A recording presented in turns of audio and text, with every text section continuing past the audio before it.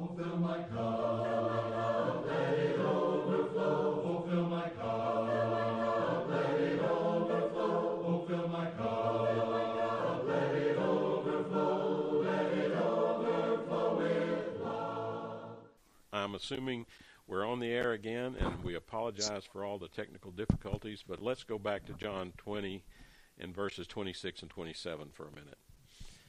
And after 8 days, his disciples were again inside, and Thomas with him. Jesus came, the doors being shut, and stood in the midst and said, "Peace be to you." And then he said to Thomas, "Reach your finger here and look at my hands, and reach your hand here and put it into my side. Do not be unbelieving, but be believing."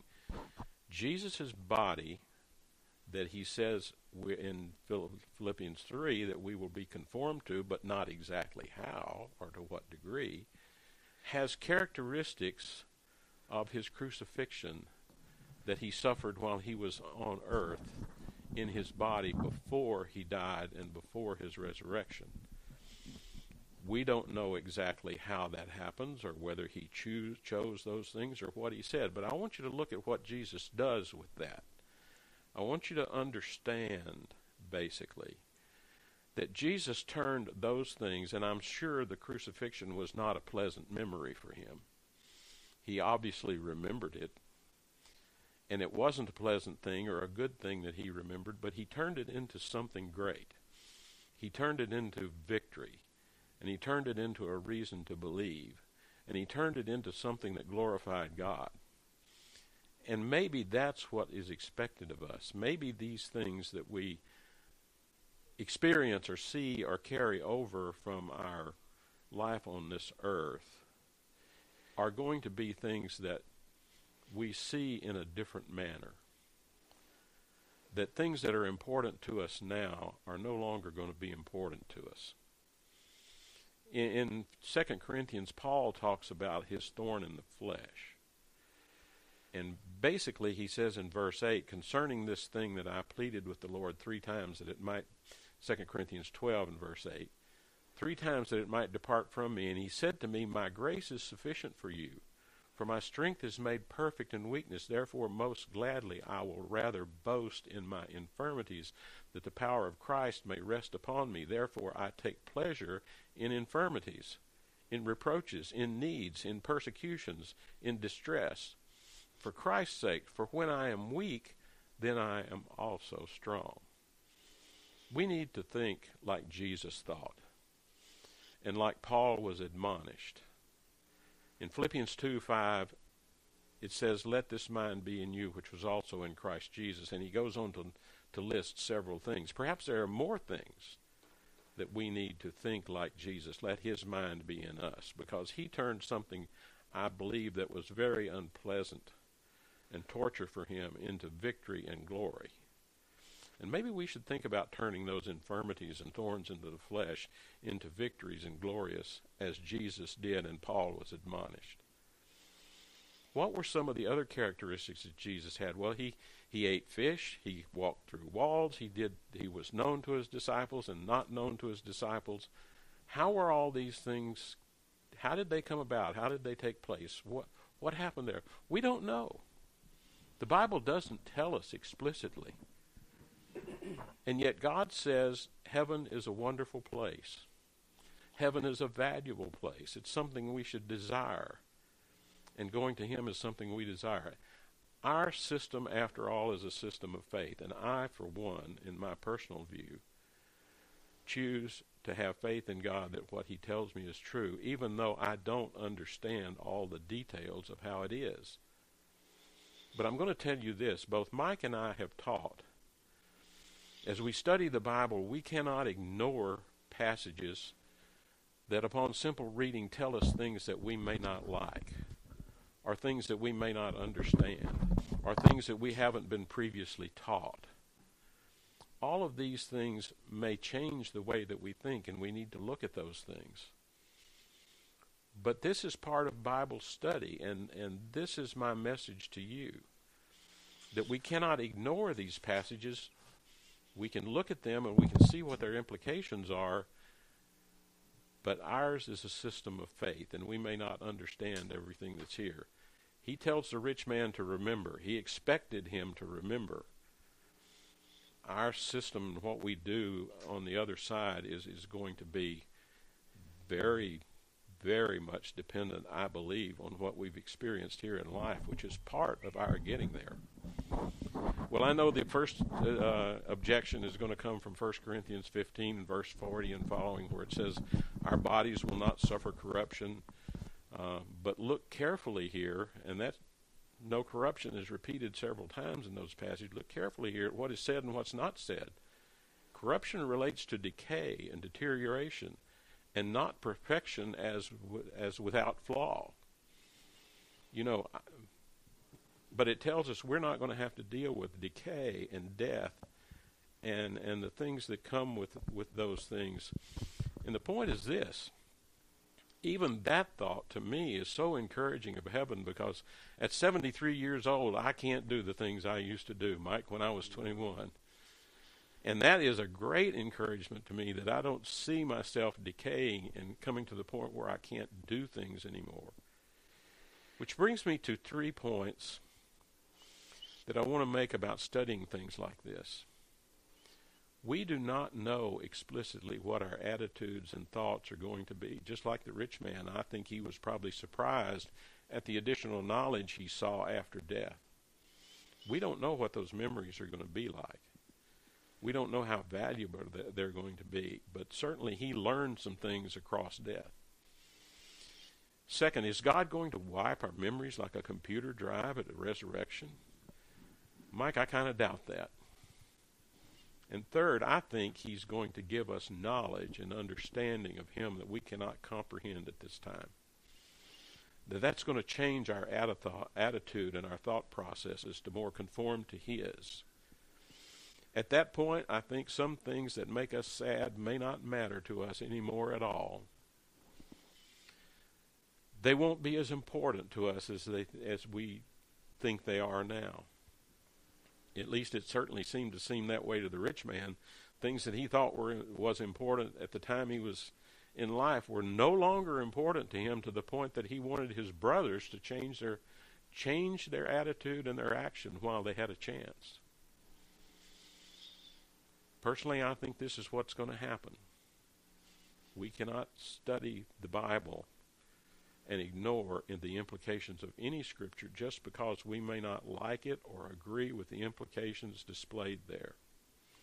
This is a basic lesson, I believe, Mike, in Bible study, which is what's happening outside every day in churches in the denominational world. In 1 Corinthians 15, in verse 46 through 49, he says, however, the Spirit is not first, but the natural, and afterwards the spiritual. The first man was of the earth and made of dust, and the second man is of the Lord and from heaven. As was the first man of dust, so are also those who are made of dust. And as the heavenly man, so are those who are also heavenly.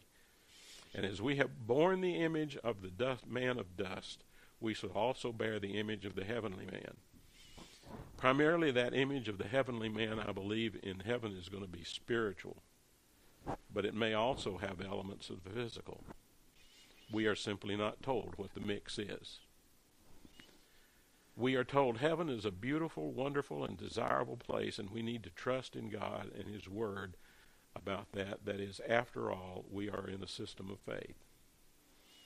He says in Hebrews 11, but without faith it is impossible to please him. For he who comes to God must believe that he is, and that he is a rewarder of those who diligently seek him. I cannot tell you, basically, it would please me if I didn't look the way I do now. I'm not that pleasant to look at, Mike. I'm overweight. So if you believe you're going to be fat and old when you get to heaven, I have one suggestion for you. Go on a diet. So think about what I've said, folks. Think about the fact that we're not told these things, but some of those passages do indicate things that some people find unpleasant. But I'll tell you, we don't know everything, and we need to have faith in God about it. And Mike, that's my short message for today. Well, I appreciate it, Gary. I don't know. I think you might have brought up some of the original topic about heaven, but I'm the one that interjected the idea that perhaps we might have some kind of carryover, that the scars of this life, whatever it is that we have to overcome in this life to serve the Lord and that indicate our faith in Him, whatever that might be in our life, whether it's spiritual or physical difficulties, that those would not be infirmities in heaven. They would be actually a crown or a high point in heaven. They would be our glory. Christ's wounds that He suffered at the hands of His friends, as the Old Testament says, He turned are those His glory. They're not His shame. On earth they were shameful. In heaven they're His glory. He turned them into signs of victory and glory for God. In fact, we see Him even in metaphor in the book of Revelation as a lamb standing that's been slain. He carries the mark in figurative speech in the book of Revelation as having been put to death, as well as a conquering hero on a horse, you see. So there is this mixture of figures, and that's all I was saying. And I think I gave lots of good reasons that alluded to this possibility. Do I believe you have to think this to be saved? No. Can you disagree? Of course you can. But like you mentioned, well, overweight or not too handsome, whatever the case may be. I'm going to try to repeat what you said about yourself here. I won't add any new insults to the thing. But on earth, that might be an insult. But what is that? It depends on your relation. Sometimes those things provide the fuel for Satan to conquer us.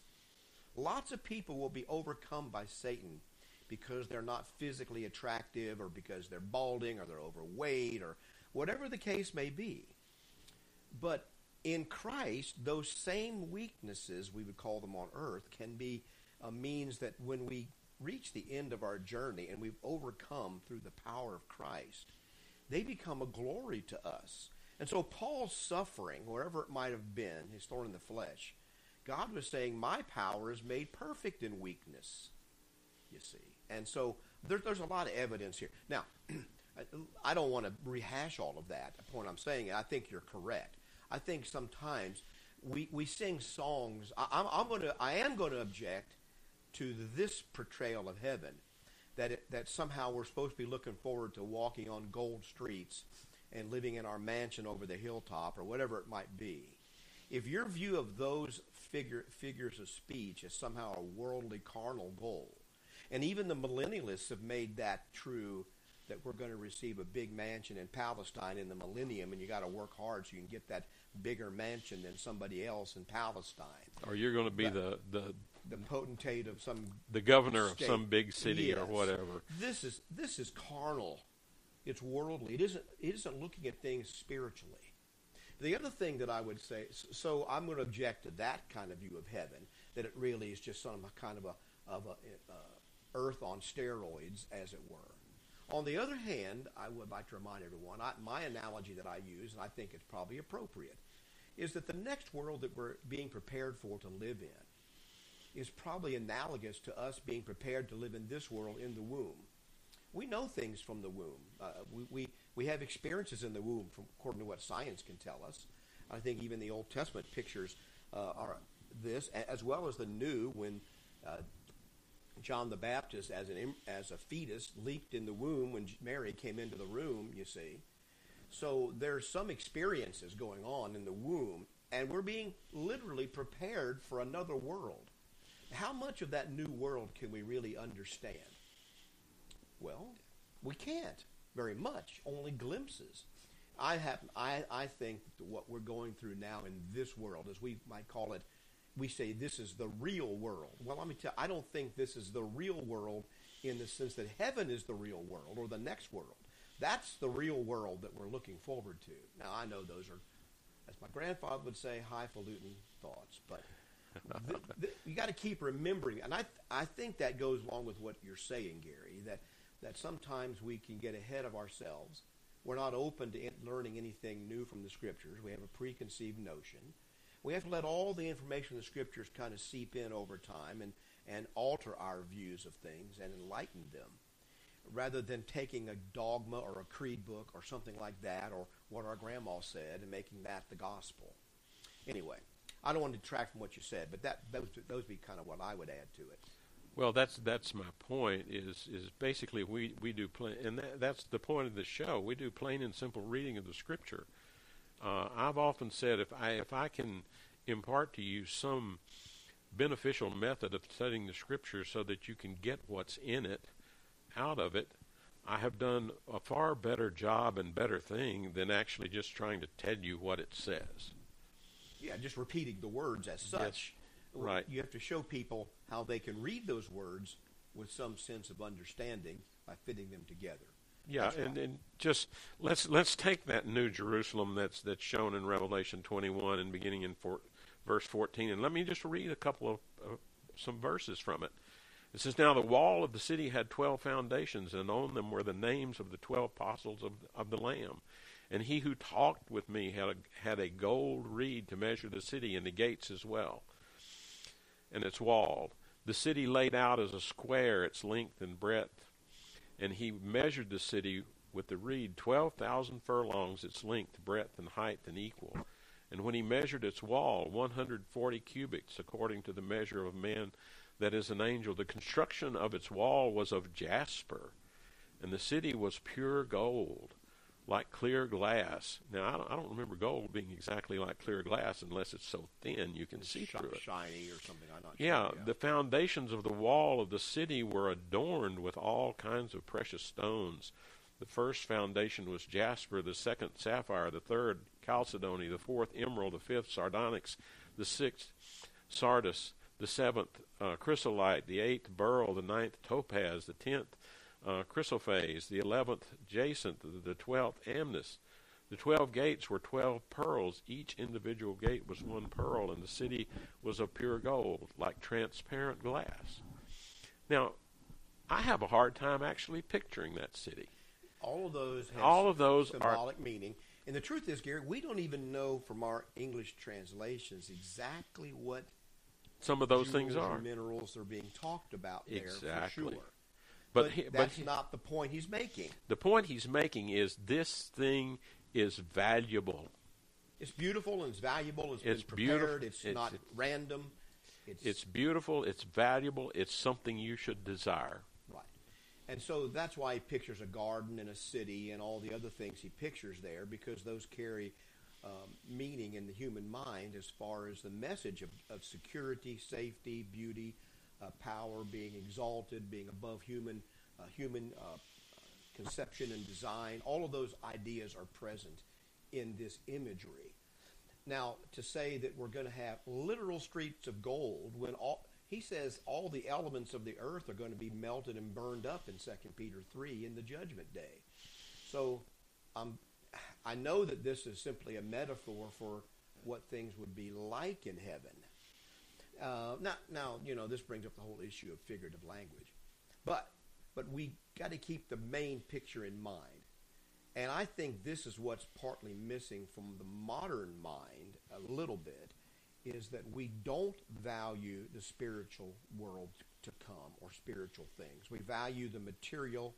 We value things that will make us look better or feel better on the earth. We value being able to solve our problems here rather than realize that God is the hope and the problems of the earth can't all be solved. And so we have these human conceptions that have overwhelmed us in the modern age, and therefore we're simply, we just don't want that. We want something here and now. And if it doesn't get us a value here and now, then we're not going to listen to it. Okay? And that's what a lot of modern Protestant churches are about. They're about, with the lights and the sound systems, they're about giving people something now. They're about doing lessons, which I have no problem per se in lessons on like finances and things like that. But if the gist of your gospel preaching is just how to fix things here on earth and how you can be happy here on earth, telling us how to be happy, if that's the gist of everything that you say, then you've really missed the point of Christianity. that it truly is a prosperity gospel. And so we need to be pointed to a better time, a better place. And all I was saying, as someone who is handicapped myself, albeit not as much as other people, I realize that I've had to put physical infirmities in their place, and my desire for a new body had to be tempered by what I saw around me. And the older I've gotten, the more I realize that my physical infirmities could have been one of two things to me. They could have been the stumbling block that kept me out of anger or whatever it might be from serving the Lord. Or they could be the catalyst that turns me to the Lord for comfort, strength, and hope, whichever way. But those physical infirmities that you may have, that I have, are not insignificant. And to say that they're all just going to go away. And then you're left with this picture, Gary. You say, well, I'm an overweight old man, 70-some years old. Well, how are you going to be in heaven? We have people I've had to counsel whose babies have died. Are they going to be babies forever? Well, I don't know how to answer that question exactly. Well, I know how to answer it. The Bible simply doesn't tell us the answer to that question. I can't give a Bible answer per se. I can give you some ideas. But once again, this life and all the things that happen here are preparation for the next one. And so, yes, maybe that is something that God's going to take into account. I simply don't know all of the answer in that situation. But hopefully, I think you're good to point us back to making this a lesson about Bible understanding and interpretation.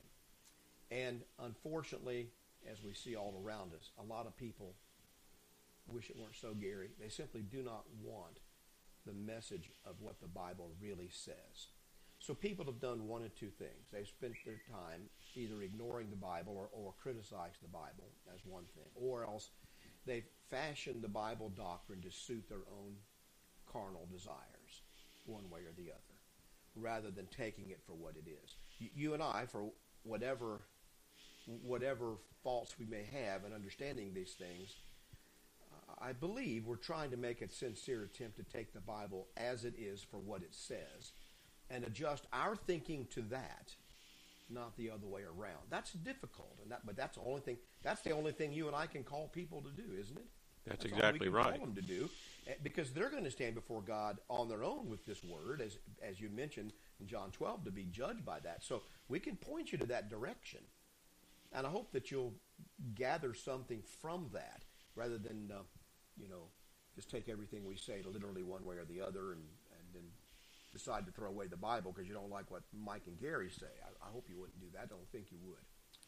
Well, it points us back to the passage that I have opened the show with on probably a number of occasions ad nauseum to some people, is John 12:48. Jesus says, "The word that I have spoken will judge him in the last day," talking to each of us, talking particularly to those who reject Jesus' words. So what does that really mean? What does that mean to us in terms of the judgment day? It means that we will be judged by the standard of what's in Scripture, not what we choose to believe, or not what someone else told us, not what your grandmother told you, not what your father told you the Bible says, but what the Bible actually says. And so when in the Hebrew letter it says, without faith it is possible to please him, what we must believe is that he is a rewarder of those who diligently seek him. It means there's some diligence that has to be applied to the study of God's word to understand what he says. Yes. And that's what we're calling you to do and that's what we are trying to call you to do. That's exactly right. Well, since we can come back to this, but since we got off to such a stumbling start here today, if you weren't with us at the beginning of the show, we had all kinds of technical difficulties. And don't expect this show to be recorded. It's probably not going to appear. I got some of it. I don't know what I can do with what I do have, scraps of recordings here or there, but probably not all of it, but for sure. But we couldn't get connected to the internet, and then Skype wouldn't recognize our mixer and microphones, and so we were scrambling for 10 or 15 minutes trying to fix that. Never could until after the show had started. While Gary was talking, I finally got it working somehow. And that's the frustrating thing, Gary. It's like banging on your car and it starts running again. You don't really know what the problem was for sure, but I'm going to use this as an excuse to get a new computer, I think, Gary. I think the ashtray's full on this one. You know how to say it. So I need a new car, as it were. Anyway, we can take calls now. And so let me give you the number. 772-340-1590 is the number to reach We Are Just Christians. 772-340-1590 is how you get a hold of us. We'd be glad to take your calls this morning, either about what Gary's been discussing or anything else that's on your mind. We would also be glad to take your text messages, 772-260-6120 or 772-260-6220. We'd be glad to take your text messages today, and we would appreciate that. And there's a lot of other ways, and we'll try to talk about this here at the end of the show, about how you can get a hold of this, how you can listen to this show, and all of that. We'll do that toward the end of the show this morning. But if you'd like to join in with us, we'd be glad to have you today. 772-340-1590 is the number. Well, Gary, what other stuff you got here? I had a couple of other things that we could talk about. Go right ahead. In a general way.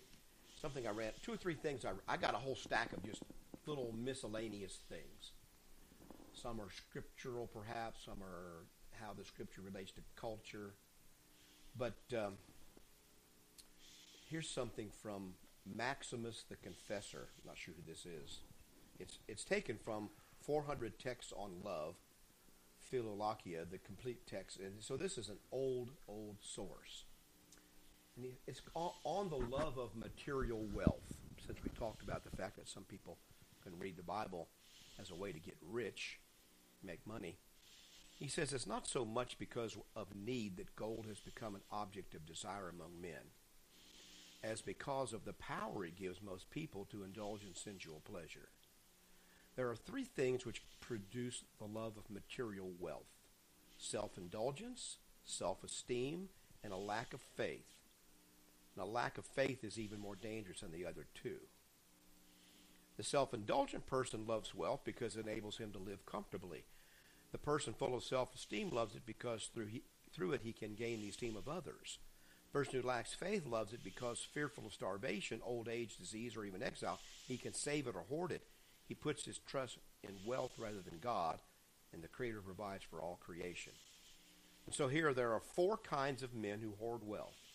The 3 already mentioned, and the treasure or the bursar. Clearly it is only the last who conserves it for a good purpose, namely, so as always to have the means of supplying each person's basic needs. So he gets to the heart of a lot of issues that we have, and men have always had about money, but we also have these in the modern day. I mean, we can read a whole dissertation from the 3rd chapter of the book of James, 3rd and 4th chapters on money and wealth and the woe to those who try to accumulate wealth. But the self-indulgent, there's so many people in our culture taken over, Gary, with the idea that they have to live comfortably and self-indulgently. We have seen this in this year. 2020 is not the year, maybe it's the year of the Great Reset, they're calling it, but I'll tell you this, it's the year of nothing bad can ever happen to me, that's for sure. And there it is. And that's the way most of us today live, is nothing bad is ever supposed to happen to me or anybody that I like. And therefore, when something bad does happen, we are just going to set up a wail that cannot be stifled because something bad happened or might happen. Now, I understand we got a bad situation, but we got to also have a whole generation or 2 that's been raised with car seats and seat belts and Nerfalized everything and bubble wrapped, and nothing bad can ever happen. I don't know. This is brand new in human history. That's the main thing that's unprecedented about this problem, is the way we've reacted to it. And that's because we're self-indulgent.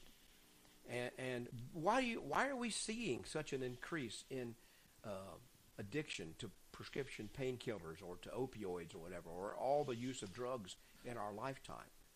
It's because of 2 or 3 generations of people, including my generation, including myself, is can have no pain. I've been suffering in pain with a back injury for a couple years now, Gary, getting ready to go under the knife on Tuesday. Truthfully, I have to say, as indulgence, I'm sort of looking forward to him knocking me out on Tuesday for a while and having a little bit of feeling nothing. And then I realize when I wake up, it'll be a whole other story. But we're just, and I'm thankful that that's the case, that they can knock you out before they do things to you. But we live in a world where we don't want anything bad. And then there's the other, and that just causes people to be pushed and pulled in every direction altogether because of self-indulgence.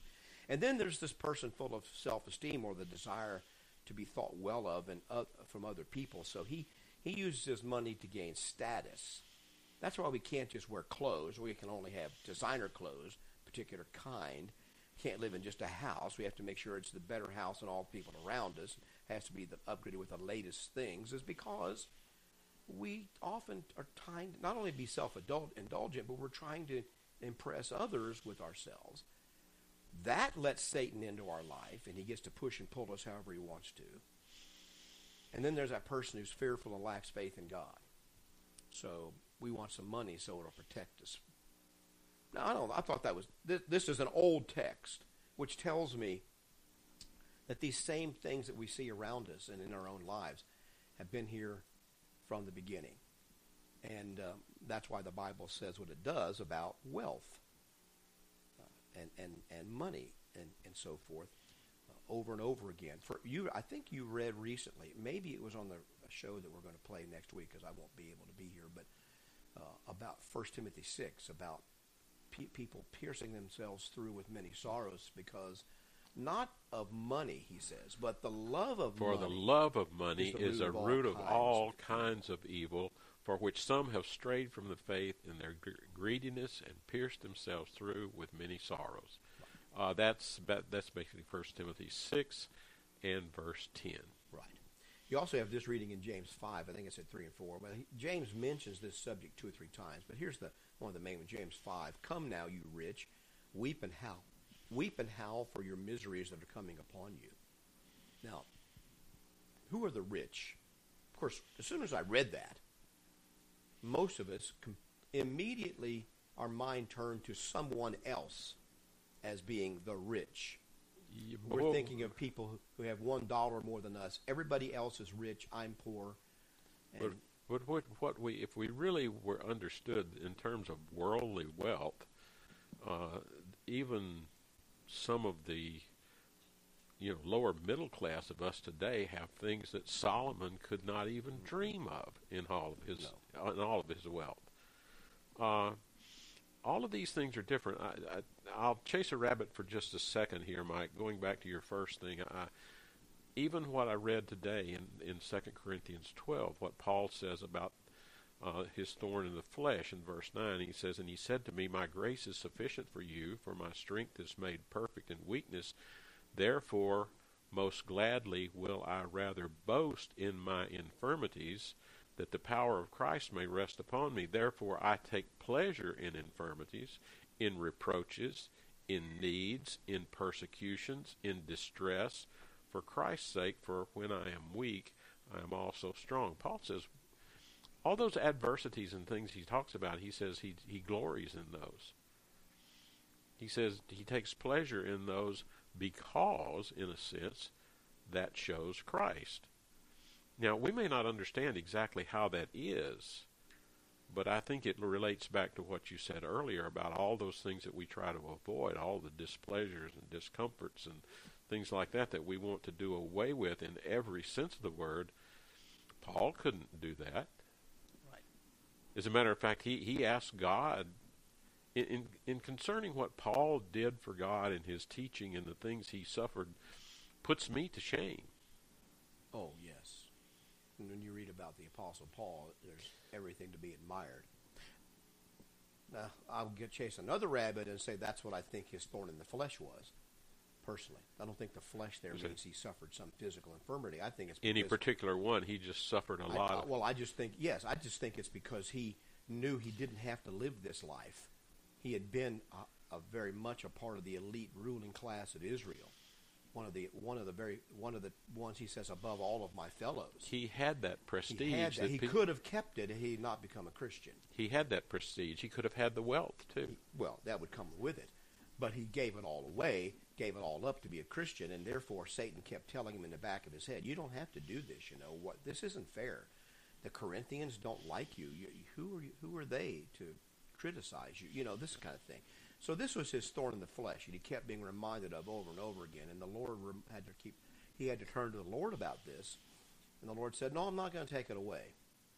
I'm going to leave it there because you need this, so you won't be why exalted over much or conceited." Now he goes on in this thing in James. He says, "Your riches are corrupted, your garments are moth-eaten, your gold and silver are corroded, and their corrosion will be a witness against you. You've heaped up treasure in the last days." So what he's saying is, in the long run, you have to realize that a person's wealth can corrupt them and will be corrupted. It'll all disappear, all go away. And he said rust. It's rusted and corroded away. It's a witness against you. You know, Gary, when I was a young man, my brother, I'll give him an example. He wanted a 68 Chevelle, that kind of car. Of course, he couldn't afford one of those, all souped up and everything. And there was a few years in there when he could have went to the junkyard and found himself one he could afford, right? Right. Of course, it was rusted. And the rust proved that the desire to give up everything to have that car was pointless. It proves that it's no good. You can get that car today for $50,000, $60,000, $70,000, all restored, whatever the case may be. Maybe you can find something that's been kept in a barn. But it will still be corroded on some level. When you look at it, you will see when you get close, it's not the plastic is cracked. What it says it is. The paint has faded. Time takes its toll on everything. And so for those who put their trust in this and who give up so much, give up relationships, give up the Lord, become haughty around their neighbors, he says this is going to be a witness against you in the last days. In fact, he goes on to say in verse 4, "Indeed, the wages of the laborers who mowed your fields, which you kept back by fraud, they cry out, and the cries of the reapers have reached the ears of the Lord of Sabbath." And so he basically says he's going to condemn them for this. So when people who have something, when they heap it up to themselves and mistreat others unfairly, he's not saying everybody has to make the same thing, but he said they kept back their wages by fraud so they could keep more. That's why they're doing this. And therefore, they're in trouble. Well, the Jewish leaders who didn't want Christ to proclaim the Messiah because they said the Romans will come and take away our nation and our place. They were looking after their position of authority and wealth. Right. And they were very wealthy compared to the average person. And so we have to consider that. Now, I think in the United States, almost all of us are wealthy. We have, he says in 1 Timothy 6, the verse you referred to, having food and clothing, we should therewith be content. Boy, that just condemns most all of us who have plenty of food and clothing and we are not content because we have more than we need. And once we begin to have more than we need, we heap it up to ourselves. We do not share, and therefore God is going to judge us for that. So anyway, we're not really saying anything new here, except the fact that material wealth is a problem that we all have to address. And I think a lot of people in the modern time are going to be lost over that. And because of their self-indulgence or because of their lack of faith in this case. I had a fellow I dealt with one time who had a lot of money compared to most people that I knew. He was an accountant and financial advisor. He dealt with money. But, here a case came up in a situation where some people that he knew really needed some help. They were in serious trouble because of medical bills and other things that had gone wrong in the family. They needed help. But he wouldn't help them because it wasn't in the budget that month. Wasn't in his budget that month to help. Yeah. I didn't have a good reaction to that, Gary. I can understand I did that. not have a good reaction to that because who set his budget? Who's in control? Is the budget controlling him, or is he controlling his budget? Who gave him enough money that he could budget it? Well, see, that's what plenty of money, but he was going to save it because, after all, I'm going to need this money. Where's his faith in God? Where's his faith in God to take care of him when he does what's you right? mentioned something there that I think we lose sight of. Why are you successful? Where does your success and your wealth come from, Mike? I can tell you that I had to come to a point in my life to realize that it wasn't by my hand that I was successful. Even when you take into the genetics the fact that you were born as an intelligent person into a good family. You didn't do that. I didn't do that. No. Nor did I but you set didn't the do that. circumstances where I could be successful. I had very little control over all of those circumstances. God basically placed me where it worked. We don't have the knowledge to place ourselves in a lot of cases in those places. Sometimes we make choices that are good, but sometimes we make choices that are very poor. Yeah. And I have to realize, and I came to realize at one point in my life, that God had laid in my lap just about everything that I have. Yes, and I have to give Him credit. For that. That's how what all of us come to realize eventually. Now we have something to do with that. God has lays blessings in most people's laps that they don't take advantage of. But even for me, the desire, the ability that I have had to make better choices than others in many cases, it's not because of me. Because of people that God put in my life to show me this. Now, eventually, you still have to take a hold of it yourself. You bear responsibility for how you use it. But a lot of people are they're more like Jimmy Stewart. What's that movie? Shenandoah. Well, that's an old one. Yes, I remember that movie. An old movie, and I guess it's don't remember the exact context, but I think it was his prayer at the dinner table. Yeah, his prayer at the dinner table. The Lord, we planted the crops, we tilled the land, we planted the crops. It goes to this whole big thing. We cultivated them, we harvested them, we plowed them, the land. We did everything. We put it in the barn. We give you thanks anyway. But we give you thanks for it anyway. Yes. And now that's sometimes how we can view Thanksgiving and so forth, that we have that kind of idea. But we need to realize that when he talks about you rich that need to weep and howl for your miseries that are coming upon you, he's speaking to a whole lot of modern Americans, including many people who call themselves Christians. We just tend to we've been taught by our political system to always think of ourselves as poor. That's how they get influence over us. They tell us all that we're poor and they can help this poor man. And there's this boogeyman called the rich out there that's keeping you from doing something in America. Now, I can see that perhaps in ancient Rome or ancient Israel, but that really isn't true for most of us in the United States of America. There's some boogeyman called the rich man that's keeping you from finishing high school. Some boogeyman called the rich man is keeping you from getting an education or training in some trade. Some boogeyman called the rich man is keeping you from getting up and going to work on time every Monday so you can earn a salary. That's not the rich man doing that to you. You see, or whatever it may be, or we're always continually looking at the TV and being told we have to buy this, and this, and this to be that we have to buy this, and this to be happy, and pretty soon we're broke. You know, when I tell these people to call me wanting to save me money, I say, look, I appreciate what you're doing, but I've saved so much money, I'm broke. I have over the years, I have saved so much money from listening to people like you that I'm broke. And they look at me so funny. I think they get the point I'm making. Whose fault is that, though? That's my fault. Or if they tell you basically if it's not the rich man, it's the rich corporation. Yeah, corporate America. Corporate America gives almost all of us a job in one way or the other. Right.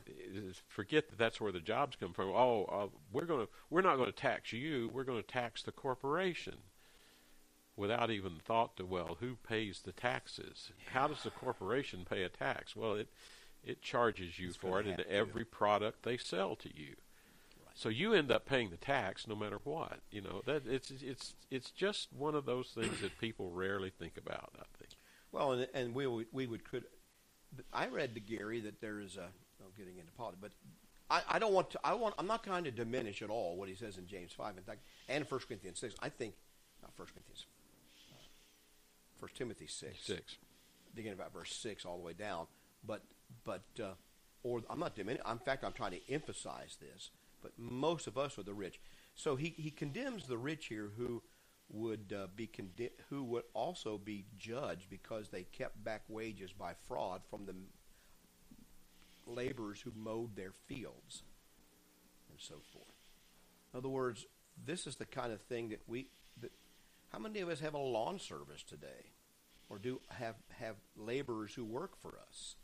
Didn't used to be that. Back when I was a kid, everybody I knew mowed their own grass or paid me and my brother to do it for $2, you know. But that's how we made money also. Well, when I was in high school, me and my friend were a lawn service. That's what we did. We mowed people's yards for... Right. But everybody else has a professional lawn service now.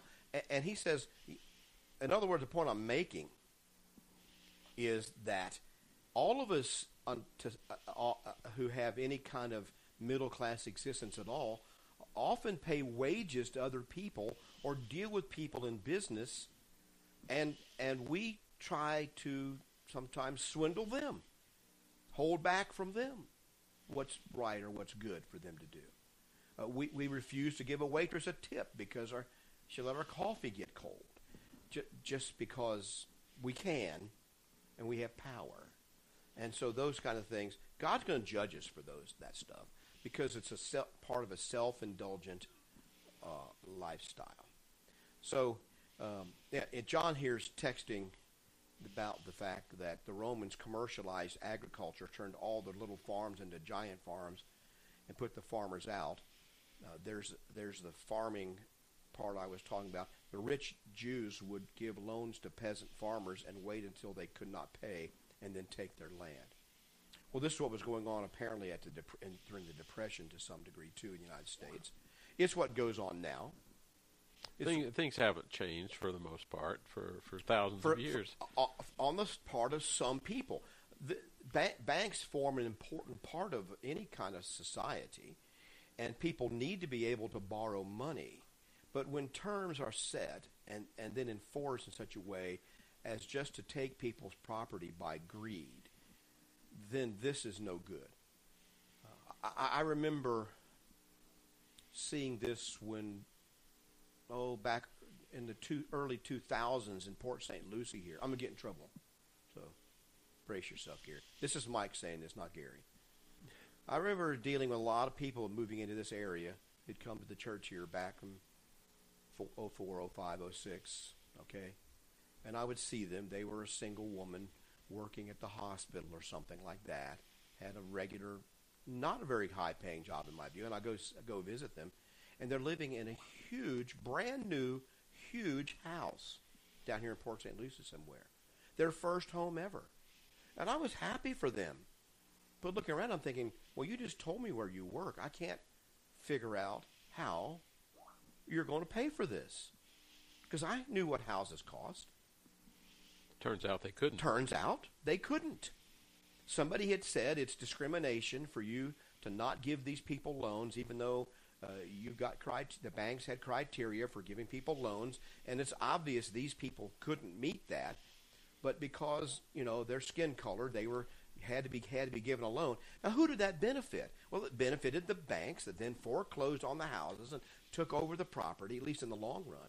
Didn't benefit those people that they were, quote unquote, trying to help, because then they were out of a house and now they got a big black mark on their credit. So who was taking advantage of who? Well, I'm not sure there, except that greed plays a part in all of this kind of stuff, and it goes in every different direction. And we need to be careful that we don't become a part of that ourselves, trying to take advantage of other people as we deal with them. Well, we've gotten far afield, Gary. I got a couple of minutes left. I do want to let you make one quick comment, then I want to talk to people about how to get a hold of the church here and so forth. I mentioned you normally can call in this show. Next week, the plan is I'm not going to be able to do the show live, so we've got a recording next week. It won't be a live call-in show, but you can still text us anytime, 772-260-6120 or 772-260-6220, or you can email us. If you'd like to email us anytime during the week, is justchristians@att.net. Justchristians@att.net. Now, a lot of people like to listen to the show, but they can't listen on the radio, so you can listen on the computer. Just go to WPSL.com, click on the Listen Live button. It'll take you right to the show when we're live. That's at 9 o'clock Eastern if you're not listening to this show from somewhere else. Or you can listen on the TuneIn Radio app for WPSL, the Alexa, all your Alexa devices, all your Google Chrome. All these devices get WPSL, and you can listen to the show when it's live there. And you can get our podcast at wearejustchristians.com. wearejustchristians.com. You've been listening to We Are Just Christians live from Savona Church in Port St. Lucie with your hosts Mike Schmidt and Gary Jones.